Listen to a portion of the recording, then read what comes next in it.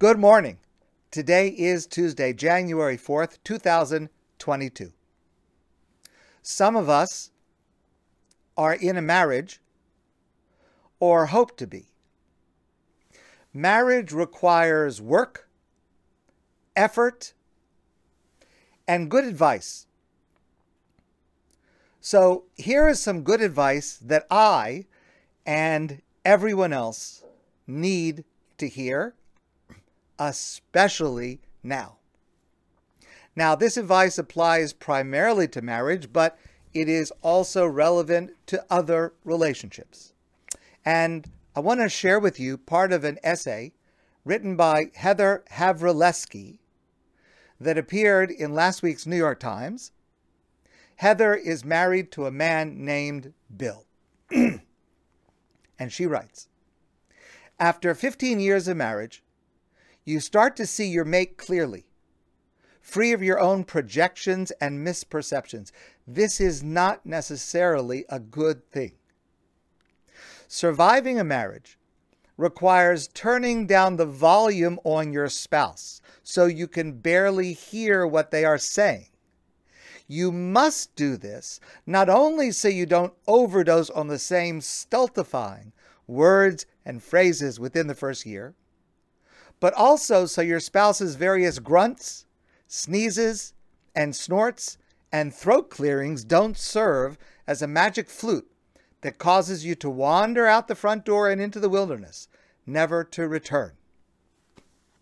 When Bill sneezes, no matter how far away he is, it's like a blast from an air horn aimed at your face. Somehow, there are two notes involved, a screechy high one and a shouty low one. Every sneeze is an emergency. Bill also clears his throat constantly. He's just a phlegmy guy in general.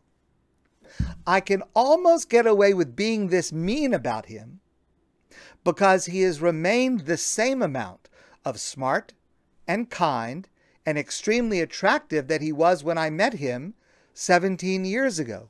This is just how it feels to be doomed to live and eat and sleep next to the same person until you're dead. Do I hate my husband? Oh, for sure. Yes, definitely. I don't know anyone who's been married more than 7 years who flinches at this concept. A spouse is a blessing and a curse wrapped into one. How could it be otherwise? How is hatred not the natural outcome of sleeping so close to another human for years? Unless you plug a propofol drip into your arm every single night, how do you encounter those unwelcome grunts and gravelly snores as anything but oppressive? Unless you spend most of your waking hours daydreaming, how do you tolerate this meddling presence, rearranging stuff but never actually putting it away, opening bills but never actually paying them, shedding his tissues and his dirty socks all over your otherwise pristine habitat? Well, speak for yourself. I don't hate my husband, one of you holier-than-thou marrieds might announce. Do you think I can't see your left eye twitching ever so slightly as you resolve never to let each little irritation add up? I admire your restraint, but you can't spend 17 years with someone as noisy as my husband and never let it get under your skin. Yes, of course, I also love him. Love and hate are birds of a feather. I need you, therefore I hate you. I can never leave you, therefore you are my bunkmate in this prison we freely choose, back when we were younger and even stupider than we are now. No sooner are you saved then you start to resent your Savior. Marriage is a solution to several problems that creates infinite additional problems. Marriage can cure your loneliness or exacerbate it. Marriage can make you feel a lot stronger than you really are, or a lot weaker than you really are.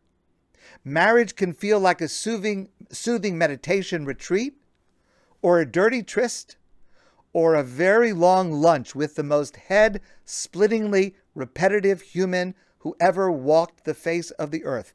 Each week is a little different from the last. Marriage requires amnesia, a mute button, a filter on the lens, a damper, some blinders, some bumpers, some earplugs, a nap. And when Bill says the wrong thing, I think, forgive him. Forgive yourself. Let it go. It's harder than it sounds.